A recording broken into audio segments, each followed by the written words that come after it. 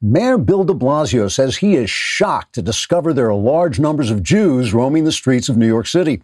In a speech made to the 7th Avenue branch of the National Social Club for National Socialists, de Blasio said, quote, "When I told people to go out in the town and enjoy themselves because this flu wasn't dangerous at all, I didn't mean to include Jews. Now suddenly they're all over the place with their funny hats and beards and those black outfits, which frankly I find depressing. And some of them don't even have the common decency to pray in English so we can understand what they're plotting behind our backs. It's crazy. This is New York City. What are so many Jews doing here?" Unquote. In a later appearance where de Blasio handed out free camel milk to Muslims celebrating Ramadan, de Blasio reiterated that he would close any church permanently if Christians refused to obey the lockdown orders. De Blasio told the gathering of 500,000 Muslims in Times Square, quote, "I don't mind if Christians want to get together in small groups here and there, but once they get into those churches, they're just going to start praying to their weird alien God, and that's not something we want to encourage," unquote. De Blasio also sent police to break up a Hasidic funeral for a prominent rabbi in Brooklyn. The NYPD, who love the mayor as dearly as those really painful boils you sometimes get on your buttocks, sent a spokesman to say, quote, "We are breaking up this Jewish funeral, but we certainly hope this doesn't cause a mass uprising of Jews and other minorities who tie the mayor's wrists to his ankles, cover him with tar and feathers, and pitch him into the Hudson River where they pelt him with rotten vegetables and mud. The NYPD would frown on those actions very deeply as we watch the mayor being swept out to sea." Trigger warning, I'm Andrew Klavan, and this is The Andrew Klavan Show.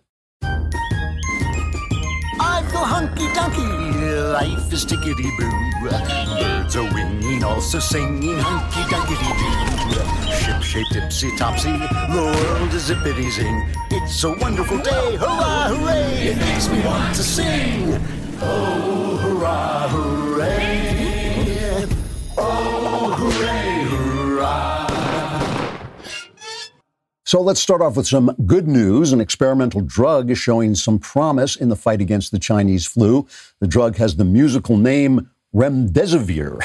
Anthony Fauci says it has a clear-cut, significant positive effect in diminishing the time to recovery, which makes it, he says, a very important proof of concept. In other words, if you can improve healing times 31%, maybe you can push that number up even further. Other drugs and vaccines are showing some promise as well.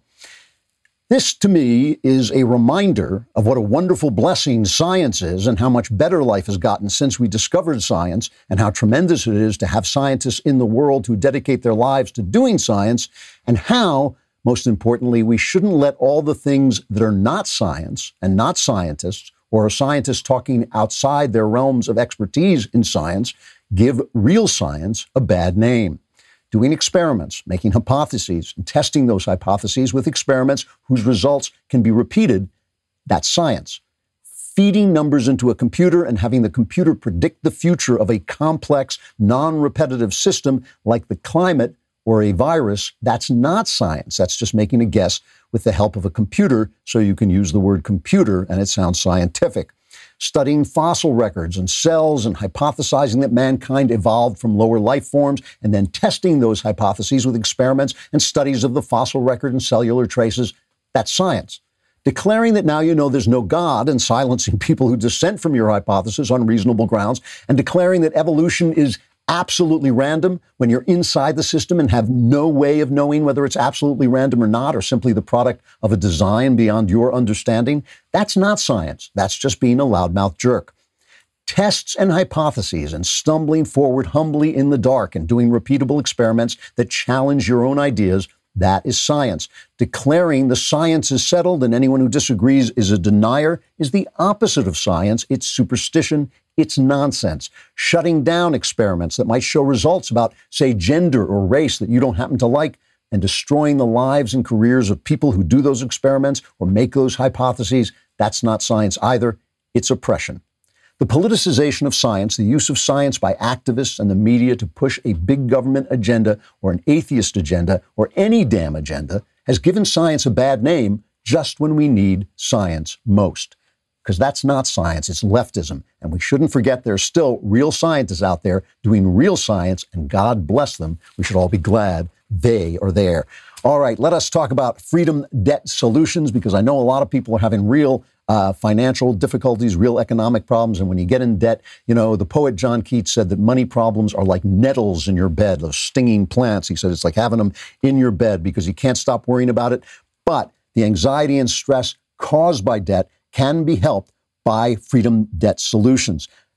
There's a way out. You don't have to go through this whole thing alone. Freedom Debt Solutions is here to help. There's no one-size-fits-all solution to getting out of debt. Freedom Debt Solutions has more than 400 debt experts standing by to recommend the right solution for your specific situation. No matter which solution you may qualify for, Freedom Debt Solutions could help you get rid of expensive credit debt faster than you can on your own with one low, affordable monthly program payment. Since 2002, Freedom Debt Solutions has served over 750,000 clients and settled over 2.7 million accounts and settled over $10 billion in debt. So if you have $10,000 or more in $10,000 or more in credit card debt and struggling to make monthly payments, there is hope. Stop the stress and anxiety your debt is causing. Find out how you can talk to a Freedom Debt Solutions expert and get your free personalized debt consultation. Today, go to freedomdebtsolutions.com/Klavan. That's freedomdebtsolutions.com/Klavan.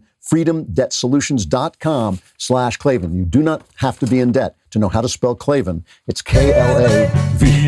There are no E's in Klavan. That's amazing. I was just going to say exactly the same thing. There's an old expression, vox populi, vox Dei. It means the voice of the people is the voice of God. So I want to show you something that came out in New York. It was put out by the New York Post and the police, who just despise Bill de Blasio, the police union. They hate Bill de Blasio. They've been tweeting it around. This is a woman who has a dead body in her house and has been living with it because there's nobody there to take it away. They're having a real problem with this in New York. The other day they found a bunch of bodies causing a smell in trucks outside a mortuary. They're really having problems with this. And this is this woman addressing Bill de Blasio, who she says she has met. He has come to her neighborhood and scouted around for votes. But now, where is he? I know you, Mayor de Blasio, and this doesn't make any sense. If you gotta designate somebody to come and get these bodies out of here, these people that die at home, people are dying at home at an alarming rate. How dare you make us have to deal with that? After living there with the body for days. How dare you, Mayor de Blasio? You can't blame that on Trump. You can't blame that on Cuomo. That's all you, Mayor de Blasio. This is our city. And we're being treated like. So that's a woman in real trouble in a city that's having the worst of this disease. And meanwhile, Elon Musk of Tesla, the CEO of Tesla and SpaceX, he's tweeting, if somebody wants to stay in their house, that's great. They should be allowed to stay in their house. They should not be compelled to leave. But to say that they cannot leave their house and they will be arrested if they do, this is fascist. This is not democratic. This is not freedom. Give people back their GD freedom. And, it just strikes me that these two voices are very different. The voice of this billionaire and the voice of this lady who's having a problem. And maybe we're not dealing with fascism, Maybe we're dealing with competent and incompetent public officials trying to deal with an unprecedented situation. And maybe we need a little bit less. I mean, it's one thing for it to be screaming because there's a body in your apartment. It's another thing to be screaming because you're losing some money.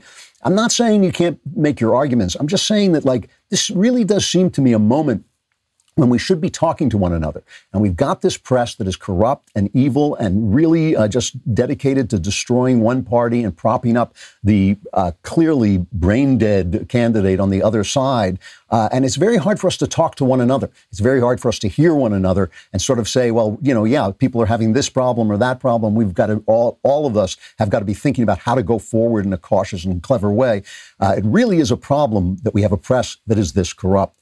So the press is starting to lose its power over the news.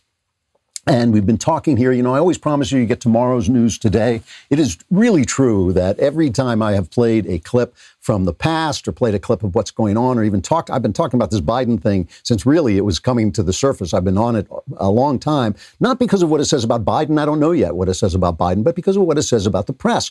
And it's just amazing. It's just amazing that at the same time this is happening, this Flynn story, this General Michael Flynn story is unraveling, where we're starting to see what the FBI did and how they set up this combat, veteran to take the fall. They, just to remind you, they went in and they asked him questions about a conversation he'd had with the Russian ambassador. There was nothing illegal about the conversation that he had. He either forgot or told an untruth or lied about what was in that conversation, and they arrested him for lying to the FBI, then threatened him with prosecuting his son on a completely unrelated charge, a charge that they never prosecuted anybody on. And he basically caved in, as you would, and he confessed. He pled guilty to this, and now all these papers are coming out, really making this look bad. So a federal judge yesterday unsealed new documents in this case, and it shows a guy, Bill Priestap, it looks like that's who it is, the former head of FBI's counterintelligence division. His initials are on him. And he asks in these notes, he asks the question about going into question Flynn. He says, what is our goal? Truth/admission, or to get him to lie so we can prosecute him or get him fired? And again, if the initials are correct, this is FBI's, the head of the FBI's counterintelligence division. And that is an amazing thing for him to be asking. Now, some people are over-reporting it. Some people are saying, oh, he said that that's what we're doing. He's asking the question, but he shouldn't even be asking the question. He should know that that is not something the FBI are doing. And now, Lindsey Graham, here's Lindsey Graham talking about this.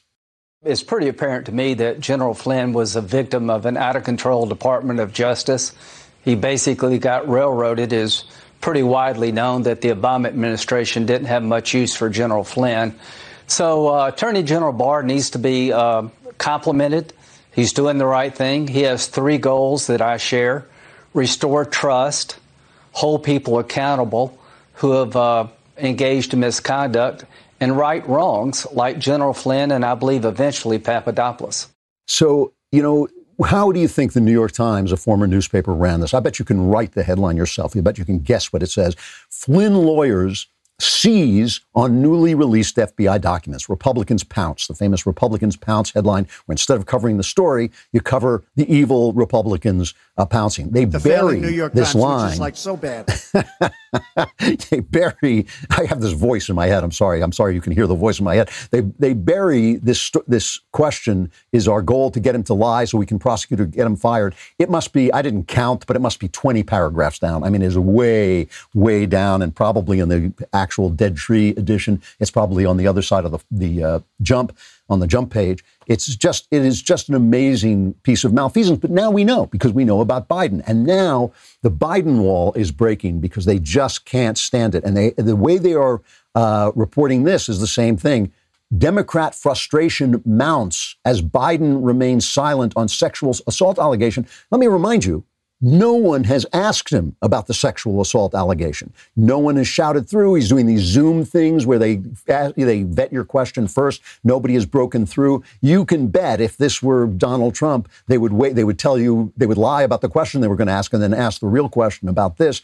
Look, I mean, the fact that they don't see how corrupt they are is the problem, because when you are in a corrupt system, it becomes invisible to you. Ed Henry had John Carl from ABC on and asked him about how they're covering this and why isn't the mainstream press covering these allegations that Joe Biden in 1993 threw a woman up against the wall, Tara Reid, and penetrated her with his fingers. And this is only one of at least 8 claims against him. There are really many more, and there's all the video evidence of the way he treats women and the way he invades their personal space. Just, old Uncle Joe, it's like, you remember that uncle, the uncle your mom wouldn't let go into your room at night.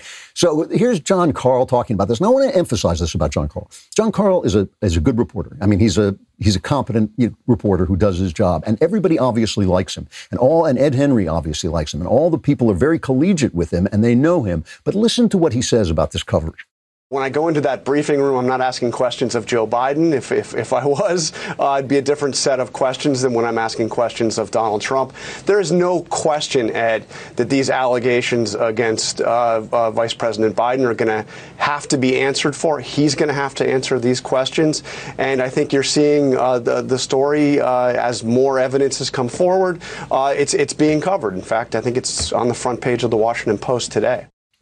That's an unbelievable statement. That is an unbelievable statement. Now, here's a guy, again, probably a nice guy, obviously not an incompetent, obviously an intelligent man, but that's corrupt. What he said is corrupt. It's corrupt because it's dishonest. You cannot look at the Kavanaugh coverage, which is exactly the same story. There's absolutely no difference. Unsubstantiated allegations. These allegations have more substantiation, but, she doesn't have physical proof. She doesn't have pictures. She doesn't have witnesses. We don't know. But the fact is that the level, the bar for evidence, the bar for believability and plausibility was much, much, much lower. The panic, the hysteria, the feminist hysteria, the protests, the, buttonholing people in elevators and screaming at them, all that stuff doesn't exist. And the op-eds, the hysterical op-eds after op-ed after op-ed after op-ed in the pages of the New York Times aren't there. The steady coverage. I mean, MRC has been just counting the coverage. They cover Mike Pence the other day walked into a hospital not wearing a mask. They gave that more coverage exponentially more coverage than they have given this Biden thing. How can John Cross sit there with a straight face and say, "Oh yeah, I think the Washington Post, where democracy dies in dishonesty," put something on the front page, which basically said the same thing. Democrats are demanding. Well, not all Democrats. Here's Nancy Pelosi, and at least getting some pushback from Allison Camerata on CNN. I'm satisfied with how he has responded. I know him. I was proud to endorse him on Monday. Very proud to endorse him. And so I'm satisfied with that. He hasn't, to be clear, he hasn't addressed it. His campaign has addressed it, but he has not directly addressed it. Should he directly, publicly address it? It's a matter that he has to deal with, but I am impressed with the people who worked for him at the time saying they absolutely never heard one iota of information about this. Nobody ever brought forth a claim or had anybody else tell them about such a claim. But again, we have an important election at hand, one that is, I think, one of the most important ones that we've had. We say that every election, but I think this one is the most crucial. I think Speaker Pelosi's incompetent. So, they say Trump is living rent-free in people's heads. Clearly he is. But this is not on Pelosi, who is there to lie for her candidate. She's a Democrat. She's got to lie for the Democrats. I would expect Republicans, although Republicans weren't that big on standing up for Trump, and some of them were a little bit wobbly when it came to Kavanaugh as well. But I expect Pelosi, she's a totally political animal. She has no soul. I expect her to do exactly what she's doing. But, if that were a Republican, Camerota would have been down her throat, so far down her throat, you just would have seen her feet wiggling out of her mouth. And I think that is the problem. This is the thing. And so how do we trust these people? How do we trust them now that we know? How does the ordinary person try? Rose McGowan, one of the women who was says she was raped, and I believe her, by Harvey Weinstein. And she's obviously a damaged person. I'm not going to tell you she's not, she's an actress. She puts up this picture of herself crying on Twitter. But she says, "I used to be a proud Democrat." And she doesn't say what she's talking about. She says, "I used to be a proud Democrat. I would have died for this damn country and its ideals. I was raised to be a proud Democrat. And I was always told it was the Democratic Party that were the good guys, that our papers were the Times and the Washington Post. And we as a family loved listening to All Things Considered. And we talk about how much we loved Ira Glass." She continued, but now I know too much, and I really feel quite a sense of loss tonight. I'm not a cynical person, but America, damn, the Republicans have always been painted as the bad guys, and I've always seen them more as a cult, but now I realize so are the Democrats and the media. Well, how long does it take for everybody to get red-pilled by this? And if we can't trust the media, and if you can't trust the Times, how are we going to trust them when it comes to this virus, when it comes to this crisis that we're in? How do we know? who to turn to. When we've got people screaming it's fascism on the one side and people screaming on the other side it's going to kill us all, and people with bodies in their apartments, how do we trust anybody if we've got no referee, if we've got no objective voice? All right, let us talk for a moment about Paint Your Life, which is a wonderful thing to have if you like having artwork in your house. Here is an easy way to get some personal artwork, a personal picture, a painting of yourself or your family or your pet or anything you want. And it really does look, I got one, and it's in the office, so I can't show it to you. But it really is a very nice painting that was taken from a picture of mine. I did it kind of as an experiment because I didn't know if it was going to work. And it came out really, really nice. It's a professional hand-painted portrait created from any photo at a truly affordable price. You can send any picture of yourself, kids, your family, a special place, a cherished pet, and you can even combine photos. It's a quick and easy process. You get a hand-painted portrait in about 3 weeks. It's a perfect gift for Mother's Day, which is excellent. And there's never been a better time to treat the mothers of your life to something unforgettable while they're locked away and you can't see them. Paint Your Life portraits are a gift that will keep on giving. paintyourlife.com. There's no risk. If you don't love the final painting, your money is refunded, guaranteed. And right now is a limited time offer. You can get 20% off your painting, 20% off and free shipping. To get this special offer, text the word Andrew to 64,000. That's Andrew to 64,000. Text Andrew to 64000. Paint Your Life. Celebrate the moments that matter most. All right, let us talk about this virus and how are we supposed to decide? How are we supposed to know what the truth is, right? We all want to open. We have to open up. We can't let this economy just crash and burn. It can't be done. We cannot, the polls are showing that people don't think these impositions, these lockdowns are too much. They understand why it happened. They're not mostly angry. Most of the people protesting, there's really very few people protesting. Although, remember, there's different places and different attitudes of the governors, and some of these governors are overbearing. Some of these governors are doing the wrong thing. Some of them are sending police out to harass ordinary people, which is just a bad look. In America, you should not be harassing. The police should not be harassing ordinary people for being at the beach. You can go and tell them you're not supposed to be here. You go and tell them it's dangerous, whatever you want to tell them. But you don't arrest people. You don't arrest moms for taking their kids out. Here's Trump saying, we just want to get back to work. Everyone wants to get back to work, being a cheerleader for reopening. Have to have safety. But at the same time, people want this country open. The people here want it open.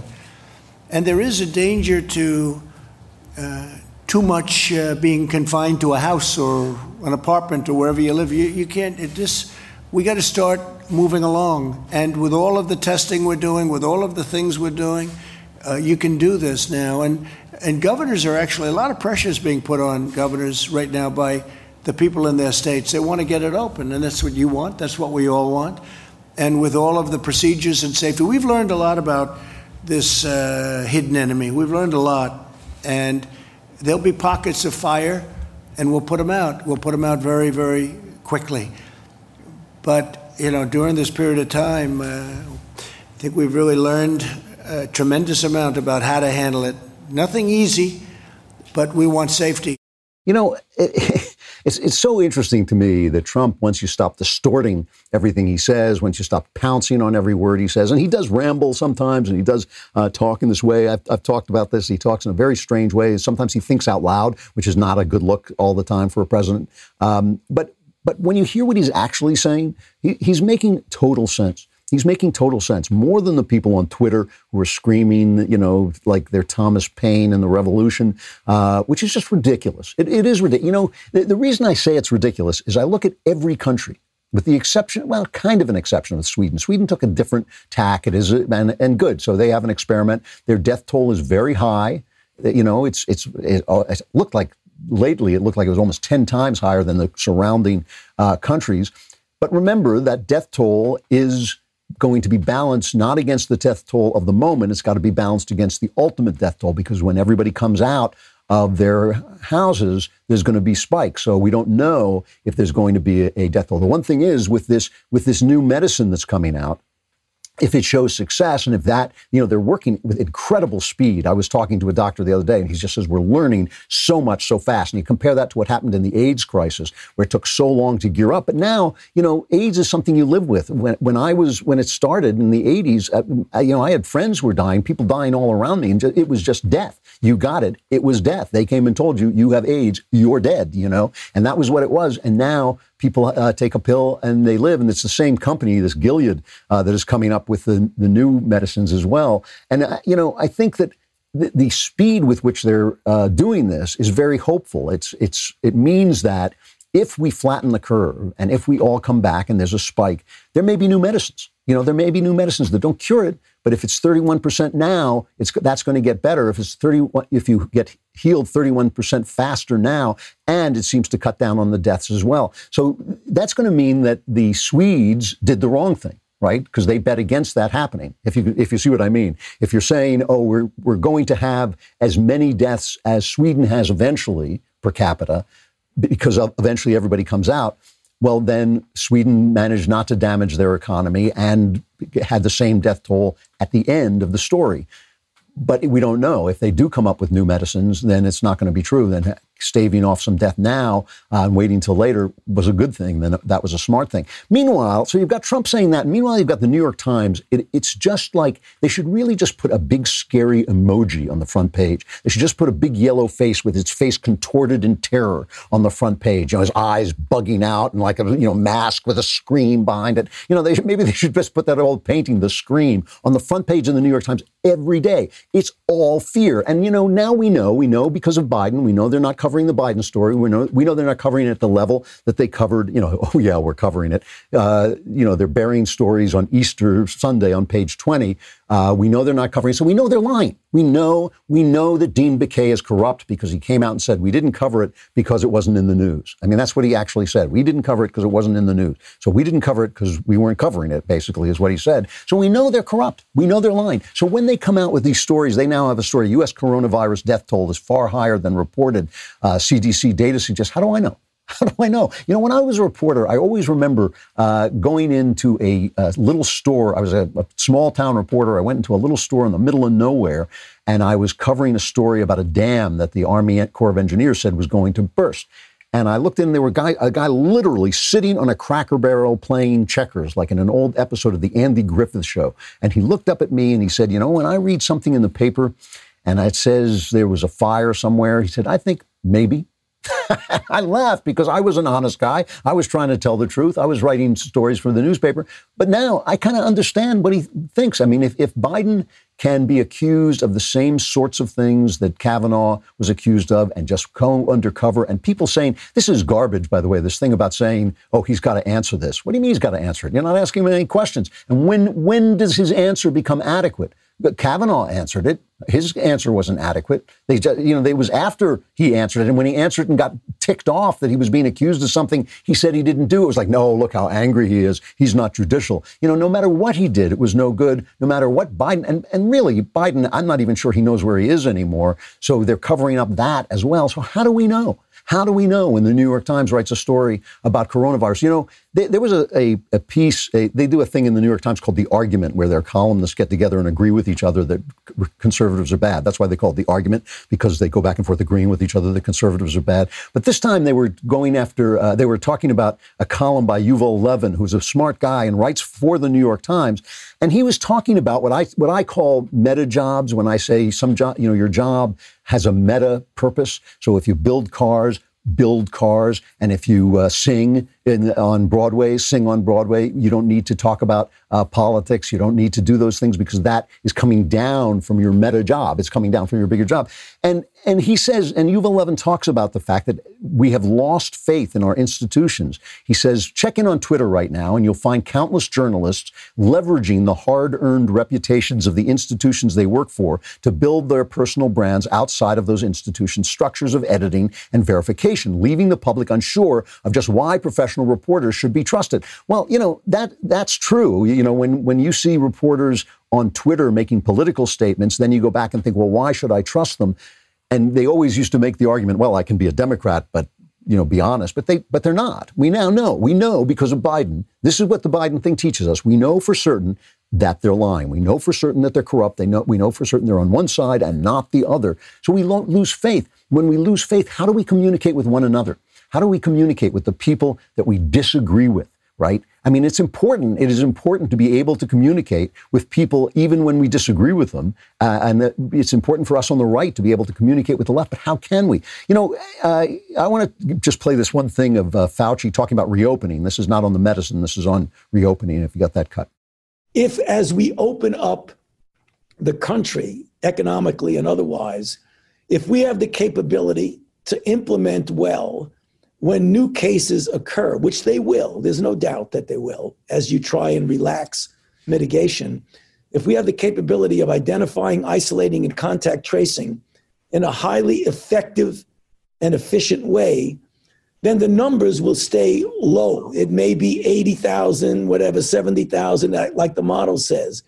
If we are unsuccessful or prematurely try to open up, and we have additional outbreaks that are out of control, it could be much more than that. It could be a rebound to get us right back in the same boat that we were in a few weeks ago.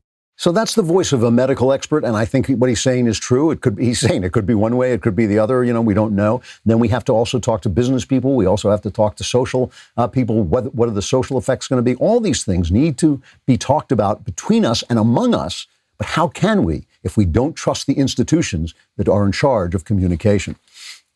All right, let us talk about something much more pleasant, rockauto.com. It's just good to just say rockauto.com. There is nothing I like better than talking about rockauto.com because it's not only great to say, it is also incredibly useful, especially right now, because right now, if you need a car part, what do you not want to do? You do not want to go and stand online at the car parts store only then talk to somebody who doesn't know anything more about car parts than you do. RockAuto.com is so much easier than walking into a car. It's right there on your computer. The catalog is unique. It's remarkably easy to navigate. RockAuto.com is a family business serving auto parts customers online for 20 years, and they always offer the lowest prices possible. So say you happen to need, I sometimes need a Delphi FG1456 fuel pump assembly for a 2005 to 2010 Honda Odyssey. I mean, it was just yesterday I needed one of those, and it costs like $354 at a big chain store. That's the kind of thing you could get at Rock Auto for $217. That's some comparison. So go to rockauto.com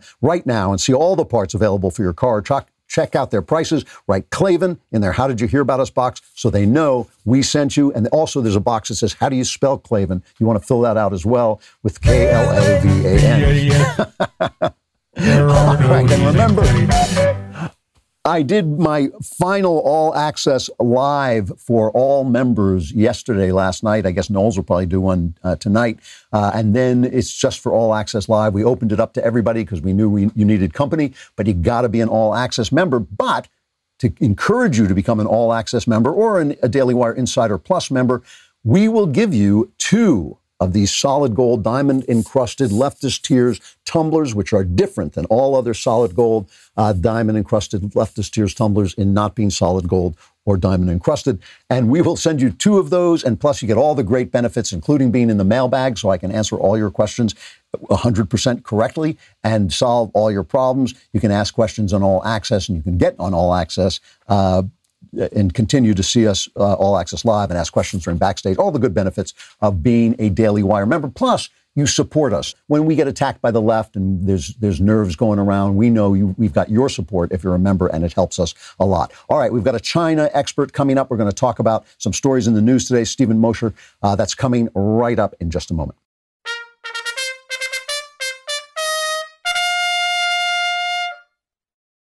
All right. Stephen Mosher is the president of the Population Research Institute. He's an internationally recognized authority on China. He's written many books about China, including one recently, Bully of Asia, Why China's Dream is the New Threat to World Order. Are you there, Stephen? I am, yes. Good to be with you today. Thanks for coming on. Today in the New York Times, there was a story. Senior Trump administration officials have pushed American spy agencies to hunt for evidence in support of an unsubstantiated theory that a government laboratory in Wuhan, China, was the origin of the coronavirus outbreak. And their basic thrust on this is they say some analysts are worried that the pressure from senior officials could distort assessments about the coronavirus and be used as a weapon in an escalating battle with China. Is that your concern? Are you concerned that they're going to distort our impressions of China? No, I'm not concerned about that at all. I'm concerned that we get to the truth about the fact that this coronavirus was under investigation, being researched in the P4 laboratory, the high containment lab in Wuhan, and it leaked from that lab. I think the trail of breadcrumbs leads us exactly to that conclusion. I wrote about that at the same time that my friend Senator Cotton brought up the subject. And look, bioweapons research in China is real. Recombinant technology being used to create new coronaviruses that are more deadly than anything you find in nature are real. And look, the head of the Institute of Virology's research program in coronaviruses, a Dr. Shi Zhongli, said recently, she said, we checked our records and we made sure that none of the viruses that we had collected from bats in caves matched the new coronavirus, the CCP virus, as I call it. Well, that's fine. They don't occur in nature. It might have been one that she manufactured in the lab, however. She needs to show us those lab records. All right. So you call China the bully of Asia. What do you mean by that? Well, I mean, for the last 29 years, China has been in a Cold War with us.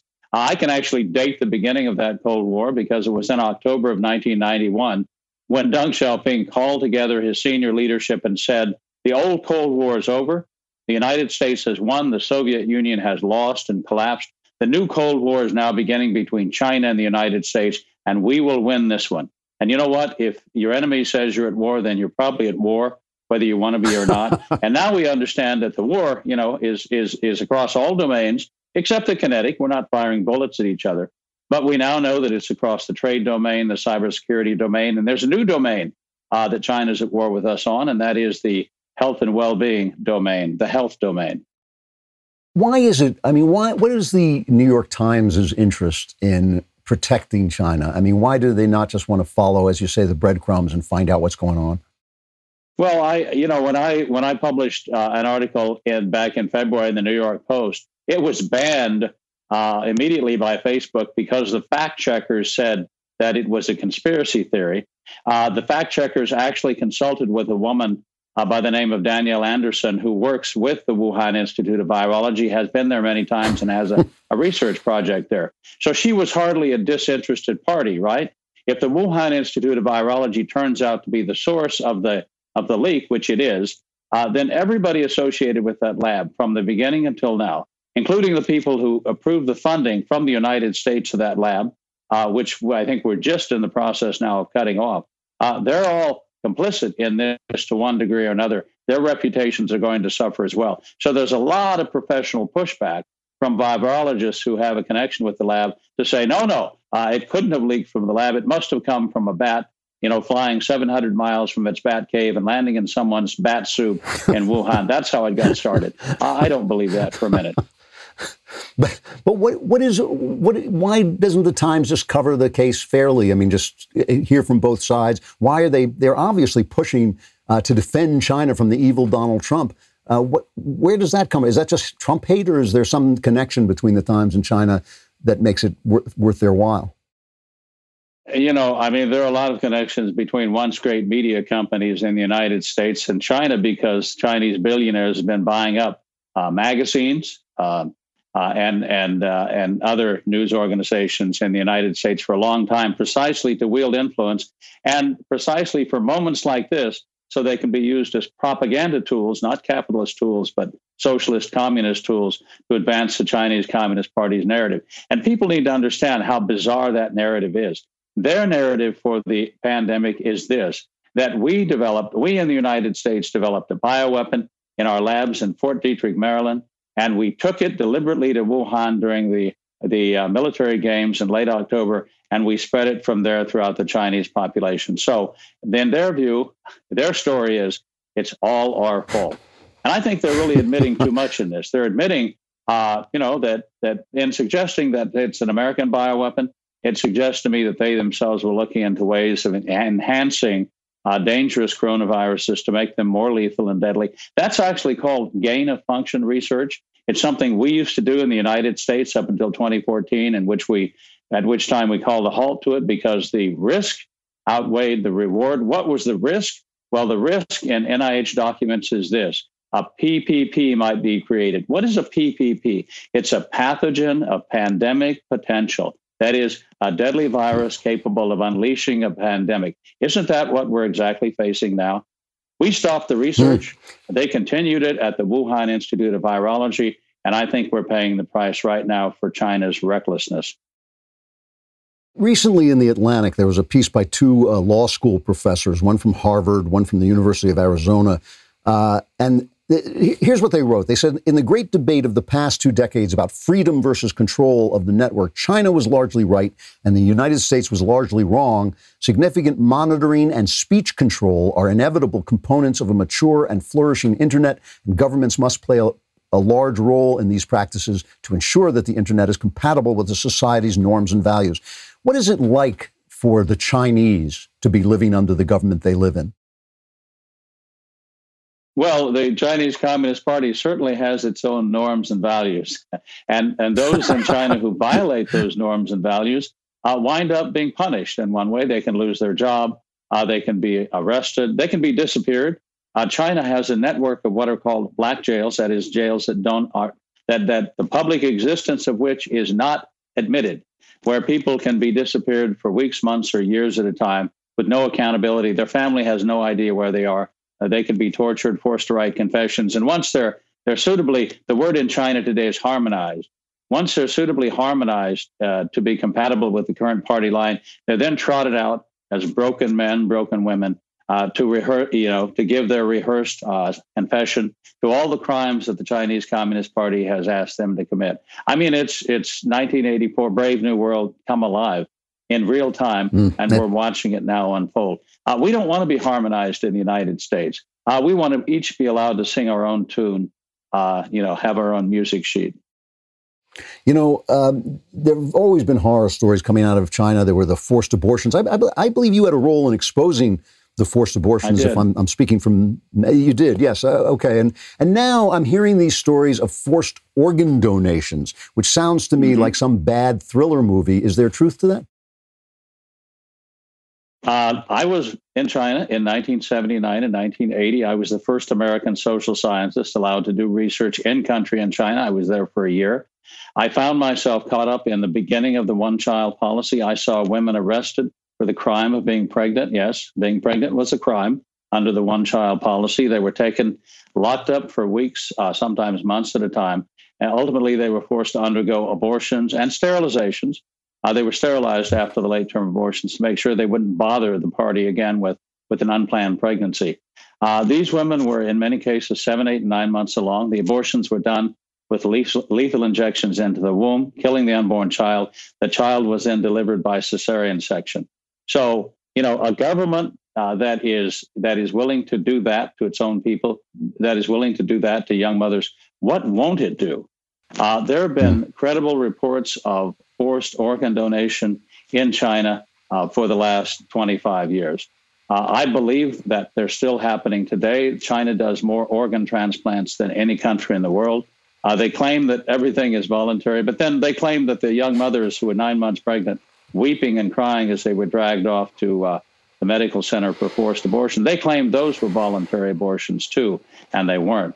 The sad thing about modern technology is that we've given a technology called ECMO to China, which is extracorporeal membranous oxygenation. It's how we keep people alive, in some extreme cases of the coronavirus, by protecting their lungs, allowing their lungs to recover while we oxygenate their blood outside their body.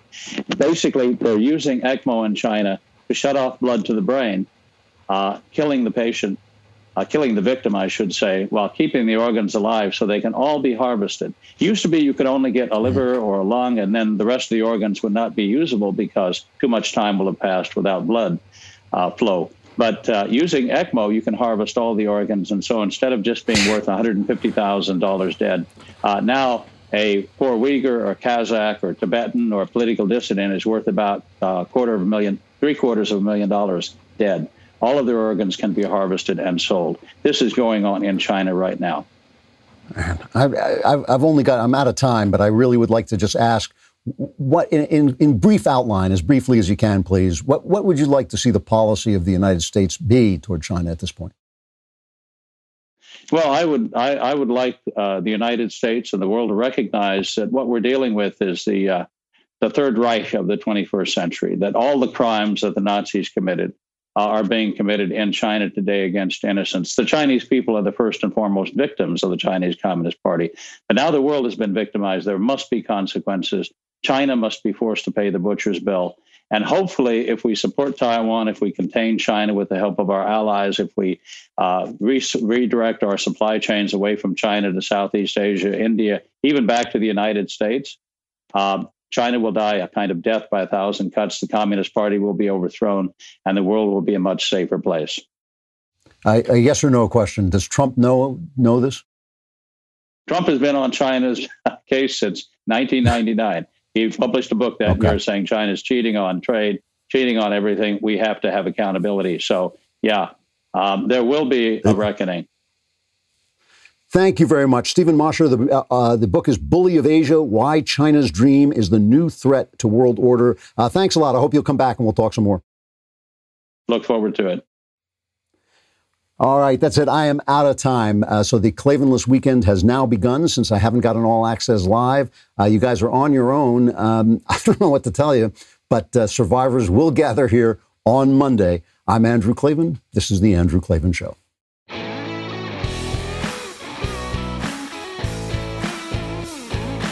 Hey, if you enjoyed this episode, don't forget to subscribe. And if you want to help spread the word, give us a 5-star review and also tell your friends to subscribe too. We're available on Apple Podcasts, on Spotify, wherever you listen to podcasts. Also, be sure to check out the other Daily Wire podcasts, including The Ben Shapiro Show, The Matt Walsh Show, and The Michael Knowles Show. Thanks for listening. The Andrew Klavan Show is produced by Robert Sterling and directed by Mike Joyner. Executive producer, Jeremy Boring. Technical producer, Austin Stevens. And our supervising producer is Mathis Glover. Assistant director, Pavel Wydowski. Edited by Adam Sayevitz. Audio mixed by Robin Fenderson. Hair and makeup is by Jesua Alvera. Animations are by Cynthia Angulo. Production assistants, McKenna Waters and Ryan Love. The Andrew Klavan Show is a Daily Wire production. Copyright Daily Wire 2020. If you prefer facts over feelings, aren't offended by the brutal truth, and you can still laugh at the insanity filling our national news cycle, well, tune in to The Ben Shapiro Show. We'll get a whole lot of that and much more. See you there.